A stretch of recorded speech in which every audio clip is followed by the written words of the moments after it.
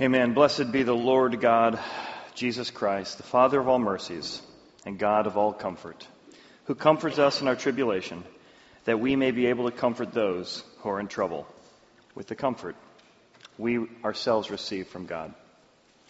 It's a powerful song, that's Psalms 23. Reminder how God is with us in our trials and difficulty. Today our passage is going to look a lot about how God wants to be with us during our trials. And as I mentioned last week, I'm going to pick up where we were last week. I'm going to cover the same passage briefly because I want to show you how the passages we looked at last week connect to the passage at the end of the chapter 13. If you remember, this whole chapter, Luke 12 and 13, God has been addressing the religious Pharisees and religious leaders about their hypocrisy and their need to change. Right in the middle of that, there's a whole talk on eternity. And Jesus has launched into a speech about tragedy. What happened when a tower fell on somebody? What happened when Pilate killed some Galileans? And then he takes that story and immediately goes into a story about a vineyard dresser who wants fruit coming out of the ground from his tree. And then immediately the Holy Spirit and Luke put another story about a woman who is bent over and cannot straighten herself. Why would these three stories be put in that order? Well, we're going to unpack that today, and we're going to look at this idea that God wants you and I to produce fruit from the ground of our life. He comes seeking fruit before we end up in the ground. God wants us to bear fruit from the ground before we end up in the ground. So after the story of this tragedy, he'll tell us that there's a keeper of the vineyard who for 3 years comes seeking fruit from the fig tree, and he finds none. So he says, well, let's cut the tree down then. It's using up the ground instead of bearing fruit from the ground. So again, this whole chapter has three movements. We all end up in the ground. Tragedy strikes at any moment. We're not guaranteed the next day. We need to bear fruit from the ground, this story of this vine dresser in the vineyard. And then this unique story about a woman who's bent over for 18 years. And somehow this relates to the previous two stories and how God wants to till the ground of our hearts. And as we unpack this together, I hope you're going to discover how to begin to see tragedy and difficulty and pain in your life in a new way. And how to find that God can produce fruit in your life even in the midst of the most difficult of circumstances. And to see what God might ask you to do in response to his message of eternity. Let's begin with the first idea. We all end up in the ground. Summary of last week. Jesus basically begins by telling a story. They said, hey, how about those Galileans that got killed by Pilate? He mixed their blood with sacrifices. And Jesus says, yes, I know about that, but you don't think that those Galileans who died were worse sinners than those who didn't. No, I tell you no. But the bottom line is we all perish. You need to repent. We all end up in the ground. And you're not guaranteed tomorrow. He then cites another news story we talked about last week, which was a tower that fell over. Now here's the piece I want to bring out I didn't bring out last time. He mentions 18 people were killed by that tower. Not many people, not half dozen. He specifically mentions 18 people. We're going to come back to that. 18 people are killed by a tower that fell over, and he again says, don't suppose this is karma. Do you suppose these were worse sinners? No, I tell you no. But the bottom line is, unless you repent or turn to God, we're all going to likewise end up in the ground. So we all end up in the ground. So how are you using the time and life you have? Quick little details about Pilate. Pilate, the first reference here, was a tyrant. I mean, just a tyrant. In fact, they called him a cruel one. So much so that he was so cruel that the Romans banished him eventually. If you know anything of Roman culture, the Romans are barbaric. How bad must you be for the Romans to think you need to be kicked out of there? The Jews referred to Pilate as the beast. That was their nickname for him. He was in charge of the area of Judea, and he decided to get some money for an aqueduct, so he went in and raided the treasuries of the Jewish temple, which is probably where this bloodshed occurred when he was coming face to face with these Galileans, that he ends up mingling with the blood of sacrifices. Josephus, the historian, records this in one of his records. He says this, Pilate provoked a fresh uproar by expending upon the construction of an aqueduct the sacred treasure known as korbanos. He took the money for the treasury he took. Indignant at this proceeding, the populace formed a ring around the tribunal of Pilate and besieged him with angry clamor. Big mob. No, you're not going to do that. Pilate's a sharp guy, foreseeing the tumult, the fight, the group, interspersed among the crowd of troop his own soldiers, armed but disguised as civilian dress. He told them to not use their swords, but to beat any rioters. And so the people try and stop Pilate. Little do they know that the rioters are filled with his own army, who start beating the crowd. But the Roman soldiers that got carried away and killed many of them. And this is probably this or something like it what Jesus is referencing here. He wasn't saying the people who got beat up and killed were worse off. He just said, boy, we live in a broken world where people we love die. And tragedy occurs. And we all end up in the ground. And Jesus says, you never know how many days you have. So use your days well. Produce fruit from your life. Be with the people you love. Care for the people. Ask God what you can do in the dash you have. Because you never know how much time you have. That's his point. Now he also references this tower. Now they actually found this pool of Siloam, that this tower fell over in 2004. There was an Israeli construction company was digging for a sewer line, and as they were digging down, they found, sure enough, as they were putting in this line, this archaeological find. As they began to dig in this archaeological find, they found, sure enough, it was a pool. It was an old Roman bath. And the water supply actually connects to another pool in the temple. And so this pool, in reference, a couple of the areas where they reconstructed the wall, you can see a couple of the pillars are actually constructed into the wall in this area. Here's an artist's rendering of what it would look like in its day. So Jesus is saying apparently during the time and construction of this pool of Siloam, one of the towers falls over in an accident and 18 people are killed. We all end up in the ground. And Jesus' point of application for you and I is that we're going to go through tragedy. We're going to go through difficulty. We're all mortal. And tragedy is a time to rethink and resuppose. Tragedy is a time to rethink your assumptions about God, life, and yourself. Look how he says it. Do you suppose? When you go through tragedy, you suppose certain things. Maybe prayer doesn't work because I've been praying for a long time and God's not answering those prayers. Time is a time to resuppose your assumptions about God. You might assume that the universe is mad at you or God is angry at you. Or maybe not even that. You just feel like God is distant. And because of the tragedy and the pain that God's allowed in your life, you start to suppose that maybe God is distant, maybe not interested in your pain. But Jesus says, no, it's a time to resuppose your supposings. To remind yourself that God is good. And that whatever difficulty you've gone through, it's not because God is mad at you or angry at you. God wants to draw near to you.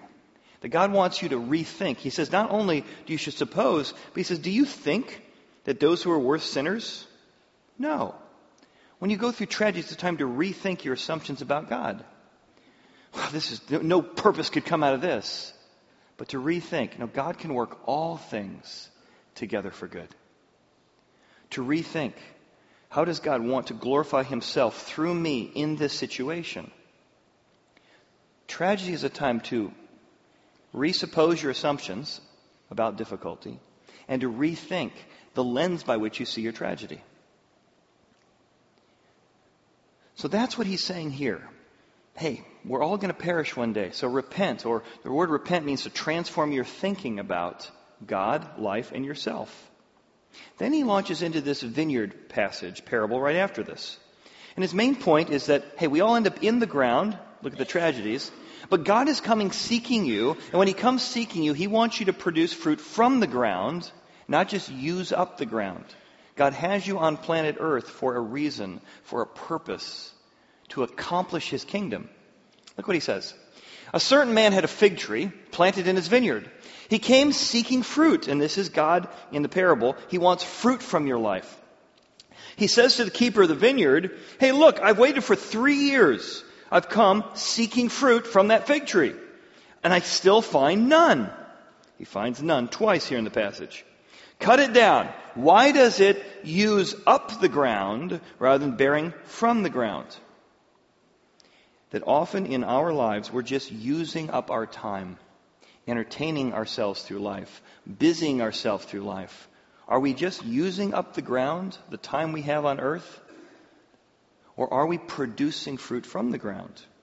He answered, said to him, no, let it alone, sir. Let's give it one more year until I dig around it and fertilize it. And then if it bears fruit, well. Then if not, you can cut it down. So the fig tree is almost always a symbol of Israel in Jesus' parables. And by application, God's people, us the church, but Israel specifically in the passage. And he says, when God comes, he's seeking fruit. He wants to see ripe fruit come out of your life. And how often do you run across folks, or have you had a season of your life that you're sort of waiting for the rapture? You know, you're watching the news, wow, this whole world's coming to hell in a handbasket. I just can't wait for Jesus to come back. I just can't wait to die. You know, maybe you lost somebody you care about and you're just thinking, you've been widowed for a while. You're just thinking, God, I don't want to go on. I want to be with you. But God hasn't brought you to him yet, or your mother to him yet. And in that meantime, God doesn't want you just waiting for the rapture, just using up the ground to say, God, you've still got me here for a purpose. God, how do you want to use me to produce your fruit? And if you look at the fruit of your life, I got to tell you, there's an awful lot of times that the fruit coming out of my life looks really good until you bite into it. And though it looks good, it tastes like fear and self-righteousness, because it's not fruit produced by his Holy Spirit, but by self-sufficiency. And I'm a very resourceful person with a lot of perseverance. And I can produce a lot of fruit that looks good on the outside, but it's not Holy Spirit fruit. Does the fruit in your life come from the Holy Spirit? When you taste of it, when other people taste of it, does it taste like joy and peace and self-control? Does it bless the people around you with compassion and love and gentleness? Or does it taste like fear, self-righteousness, pride, or arrogance? When Jesus comes and walks up to your tree and how you're living your life, what does your life taste like? And if he doesn't sense that the full capacity of fruit from the Holy Spirit is coming out of your life, what does he do? Well, it tells us what he does. God is relentlessly committed to producing his fruit in your life. He's relentless. So much so, he'd say, well, give it another year, and we're going to dig around it, and we're going to fertilize it until it bears fruit. That means God is willing to dig up your entire yard so that you'll produce fruit. And you've got this beautifully landscaped yard. It looks so pretty. Your reputation, the way you come across, your appearance looks so pretty. And God doesn't care. Because he's tasted the fruit and it's fake and it's not his fruit. And God brings in the bulldozer and he starts hammering away and digging in your yard. He's digging around your yard, causing chaos in your life. And not only that, after he's dug around your life and messed up your landscaping of your life, he then starts throwing manure all over your life. Look, he fertilized it. He puts manure all over your life. And you're like, what's with the manure? What's with the tearing up my yard? God's like, I want you to know the sweetness of producing fruit in your life that comes from me, not you. And if you're pretty self-sufficient like I am, sometimes God's got to dig an awful lot into your yard and spread an awful lot of manure around till you start producing his fruit. And you don't understand it. Sometimes you're facing the tragedy saying, God, how can you love me? Why are you doing this? Why are you messing up my yard? Why are you spreading this manure all over? I'll tell you why. Because you're using up the ground and he wants to produce fruit from the ground. We had a lot of chaos the week before my daughter got married. My son Quinn, as I mentioned, I took him into the ER. I woke him up that morning, and when he turned over to look at me, I thought he had a golf ball in his mouth. I thought he somehow shoved it in the middle of the night. So I actually reached in to try and pull it out, and there was no golf ball. His face was just exploded. He's been grinding his teeth since he was first born, enough that he ground 2 of his teeth all the way down to the nerves. And that just caused massive infection. We rushed him to the ER. As we're in the ER, they're like, we got to give this kid an IV. And now I'm trying to explain to an autistic 9-year-old why we're going to hold him down, 4 men, and we're going to shove a needle into his arm. Do you think he felt like he had loving parents? Do you think like, oh, look at mom and dad, they care about me? No. For 3 days in the ER. But we did that because we were trying to rescue him and save him Eventually put him into the OR where he went under, and they yanked those 2 teeth out, pulled out all the infection. 2 more teeth, he's almost ground down, yanked out 4 teeth. And all of a sudden, his body began to produce not infection, but health. And God will sometimes hold you down, and you will think that he is mad at you or angry at you or ticked off at you or doesn't understand you, and you're praying these prayers he's not answering, and God is saying, you got to trust me. I'm digging up your yard. I'm covering you with manure so that you can produce a harvest of fruit that comes not from your self-sufficiency. And even in that week, with so much going on for wedding, God again said, Chad, it's not about what you do, is are you trusting me to do the work? I'm going to put 4 days of non-accomplished time in the middle of the most busy week of your life. I remember we moved into a house in LaGrange, Georgia. We loved this house. We just got in, but it had been vacant for 6 months before we moved in. And so all the family came down for the move into the new house. And when we got in, of course, everyone was there. So we had laundry going on the second floor and the first floor, and toilets flushing from everybody being around. And because of that, all of a sudden the toilet would flush and blub, blub, blub, blub, blub, bubbles would come up in the sink. This can't be good. More laundry would go down and blub, blub, blub, bubbles would come up in the toilet. Oh, this was not good. So I went down to this gigantic crawl space we had. And they had this clean out where the main sewer line that went across the bottom of the whole house was massive, like 10 to 12 inches wide. And it extended the length of the house, like 40 feet. If you've ever done any plumbing, or if you haven't, the water lines are pressurized, but a drain line is not. It's mostly empty. So you open it up, and it's mostly empty because the water slowly goes downhill. So I opened this. My father-in-law was standing right here. As I opened the clean out, expecting to look down and see, 20, 30 feet in where the plug was, I popped it open. The water was so pressurized from the weight of all the water in the house over the last 12 hours, the water jumped out of my sewer line like 3 feet, splattering me and splattering my father-in-law. Disgusting mix of sewer and tide, actually, because there was a lot of laundry had been done. So it was a really unique smell. It was like, it's bad and good or bad and good. And we looked down that sewer line and we could not find the problem. It turned out it was in the front yard. So then we had to go in this beautifully landscaped yard of our new house. We had to get a shovel and start digging down, down, down. And we found there was one spot where the PVC pipe, somebody had not quite glued it exactly straight, just enough of a crack that a root had gotten in there. And over the last 18 months of being relatively unused, that root had filled up that line. But God is willing to cover you with manure, to dig into your yard, to get at what's going on under the surface. You're not tapped into, you're not leaning on His Spirit to produce fruit. Now, from here, the Holy Spirit and God are going to put a story about a woman bent in half. Why is that story here? We all end up in the ground. You don't know how much time you have. Every day is a gift. So are you using the time you have to stay close to the Holy Spirit, to let Him produce His fruit in your life? If not, He's going to put more circumstances in your life, dig around in your yard, so that you will produce the fruit. Or rather, He will produce the fruit through your dependence on Him. And then, as if it's like, and now for something completely different, we launch into a story about Jesus and some religious leaders and a woman bent in half. What does this have to do with that?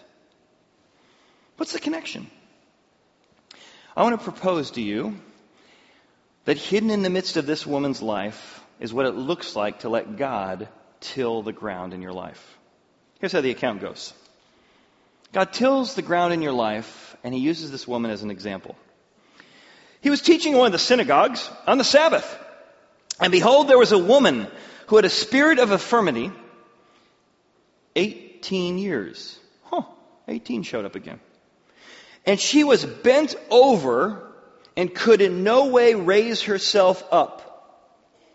This was her existence for 18 years. She's bent out of shape. She cannot straighten herself up. When Jesus saw her, He said to her, "Woman, you are loosed from infirmity." He laid His hands on her, and immediately she who could not raise herself up was made straight, passive. It was done to her by Jesus. And she glorified God. And the ruler of the synagogue, same rulers he's been addressing in chapter 12 and chapter 13, answered with indignation because Jesus had healed on the Sabbath. He said to the crowd, there are 6 days in which men ought to work. Therefore, come and be healed on them. Jesus heals a lot of people. But almost every time the specific person healed is put in the Bible for a reason. Did Jesus really heal her? Of course. But the Holy Spirit in Luke has placed this story of this woman here because she is an object lesson to you and I and to the religious leaders he's been addressing. An object lesson of what? The religious leaders are just like her. They are bent out of shape. They are not producing fruit. They are not leading Israel, the fig tree, to produce fruit. And they are bent out of shape because they are bound by Satan. He is using their sphere, he's using their influence to limit what God wants to do in their life. And these religious leaders, just like this woman, cannot straighten themselves out. They cannot get themselves unbent. Not by their own efforts, not by their own challenges, not by their own willpower. They need exactly what this woman needs. What she could not do for herself, producing her own fruit, she found in meeting Jesus. He could straighten her out. He could take a tree that was all gnarled up and he could straighten it out to produce fruit. And Jesus produces the fruit in her that she could not produce in herself. And now we contrast she who reached out to Jesus to straighten her from this Pharisee who is bent out of shape, cannot straighten himself, and Jesus is going to rebuke him with the harshest of words. That he is more bent out of shape spiritually than she was physically. But she knew to call out to Jesus and he doesn't. And Jesus turns to him and says this. He finishes his speech. Therefore, come and be healed on them and not on the Sabbath day. The Lord answered him and said, you hypocrite! Does not each one of you on the Sabbath, you're willing to loose an ox or a donkey from the stall and lead it to water it? So ought not this woman, being a daughter of Abraham, whom Satan has bound? Think of it, he says. Think of it. She's been bent over like this for, says it the third time now in the chapter, 18 years. Think of it. Not your religious rules and regulations. Think of this woman. Think of it from her perspective. 18 years. Imagine what her life must have been like for 18 years to not be able to bend. Her whole life was knee level.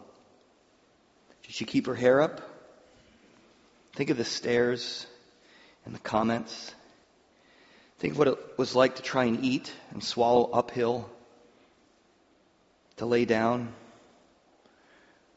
Think of it, 18 years. Try it just for an hour. Just for 5 minutes, walk around like this. If you had back problems, you know when your back is out, everything is affected. For a week, a month. But think of it, Jesus says, 18 years she's been like this. 18 years.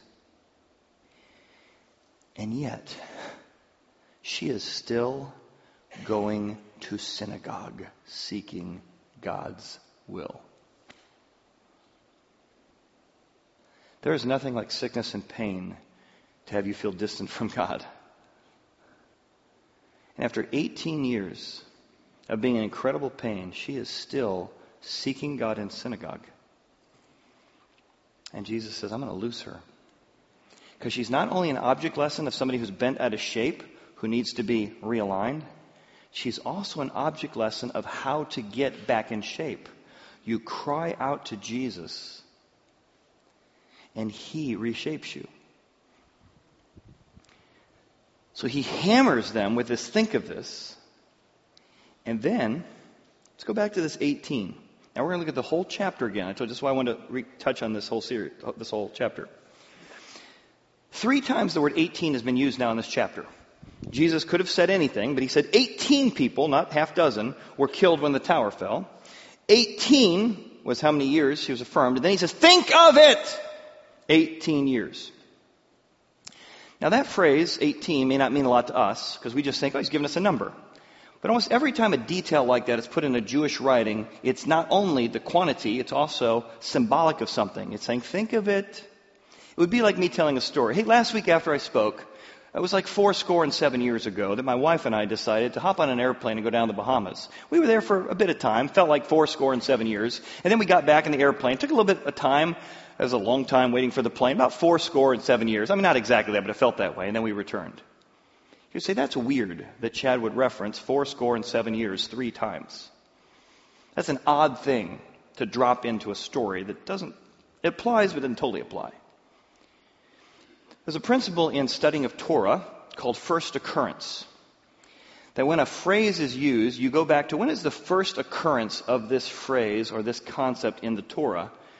And Jesus will often cite this, like 7 years ago, go back and read the speech.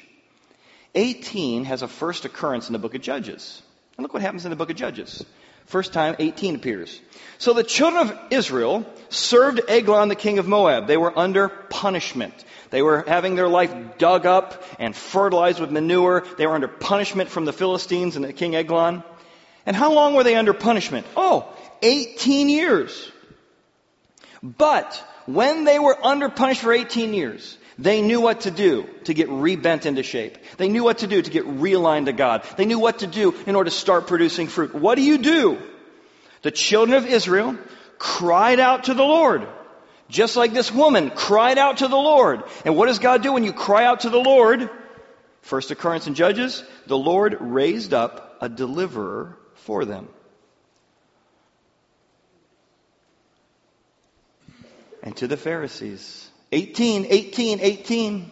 When you're under punishment, when you're under Roman occupation, you know what you should be doing?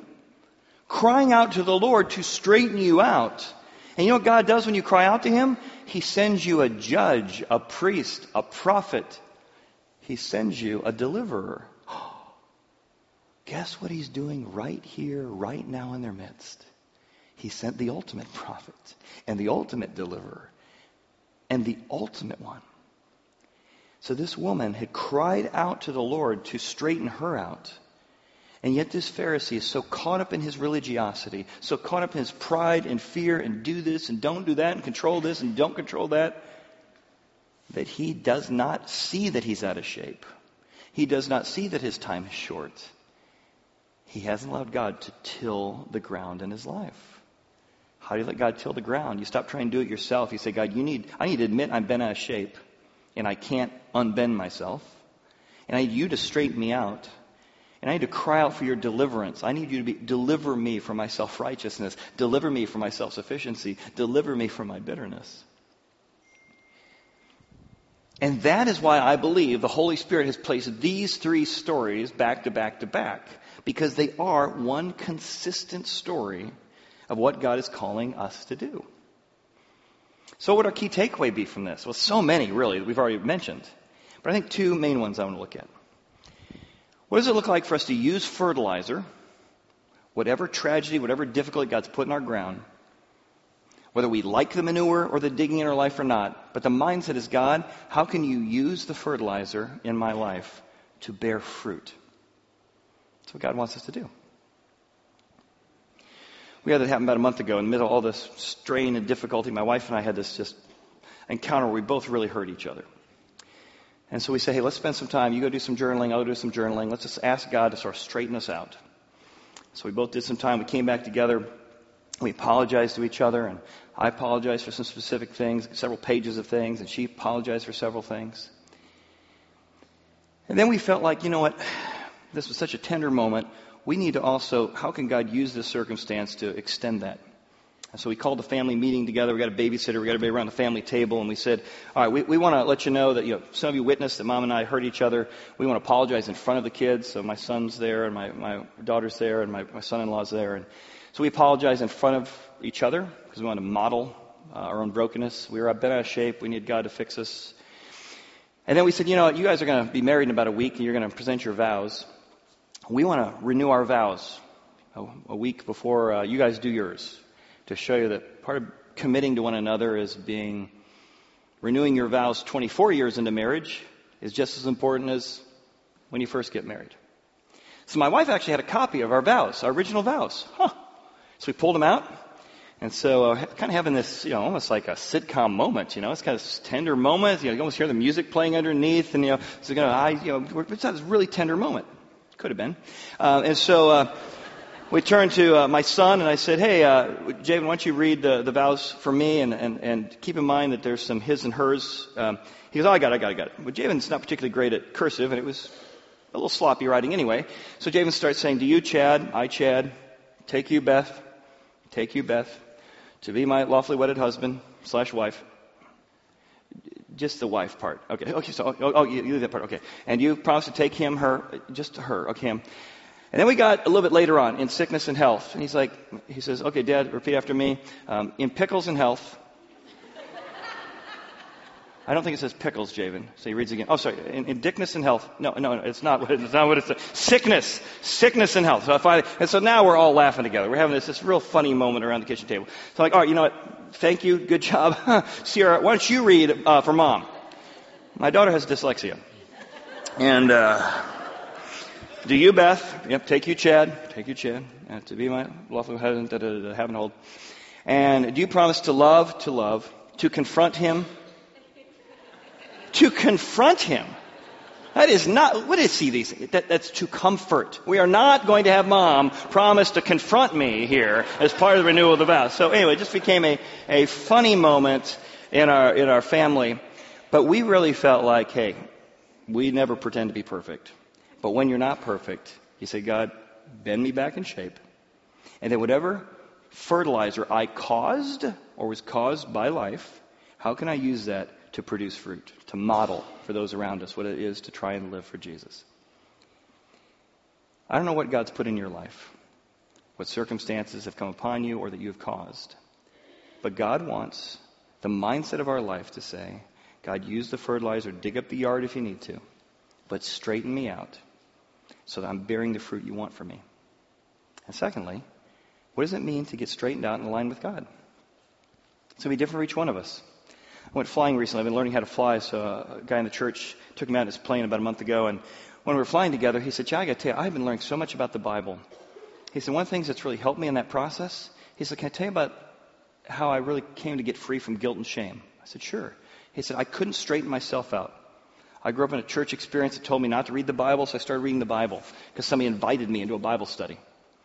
And then I found the more I read the Bible, the more I wanted to read the Bible. And my wife thought I was kind of getting too fundamental and too sort of crazy about this whole thing, reading the Bible all the time, until she went through cancer. And she said, maybe I'll start reading the Bible. And she'd been reading the Bible for a few months, and she said, you know what I'm finding? He says, what's that? She said, the more I read the Bible, the more I want to read the Bible. He said, that's exactly what I said. He said, but despite all that, I could not get free from the guilt and shame that I wasn't good enough. I just wasn't good enough. He said, I'll never forget this moment. I was praying, just crying out to God, God, help me know that I'm acceptable to you. He said, I was in my kitchen. And he goes, the best way I can describe it is a vision. I don't know if it really was, but that's what it felt like. It was a vision of Jesus as I was crying out to him in my kitchen. God, help me know I'm forgiven. It was like Jesus in a glowing white robe put his hand on my head, began to stroke the back of my head. He said, Bill, so how do you feel towards your son, Billy, when he makes mistakes or does things wrong? What do you do? He says, well, I forgive him. He says, Bill, that's exactly what I've done for you. He said, as simple as that was, it was more powerful than 100 sermons to know that Jesus forgives me and sees me as his forgiven son. He goes, I've been to weep in my kitchen, knowing that The message of the Bible is that God makes you a son, a forgiven son. And the more you tap into your sonship, the more the roots go deep into your sonship, the more he straightens you out and you begin to live out of that sonship. And that's what God has called us to do as his followers. To produce fruit while we're here. To impact the world around us. Let's pray, and I got one final announcement. Father, thank you for this powerful but challenging message. That each one of us would not just use up the ground, but that we would bear fruit from the ground in our current circumstances. And we ask these things in Jesus' name. Amen.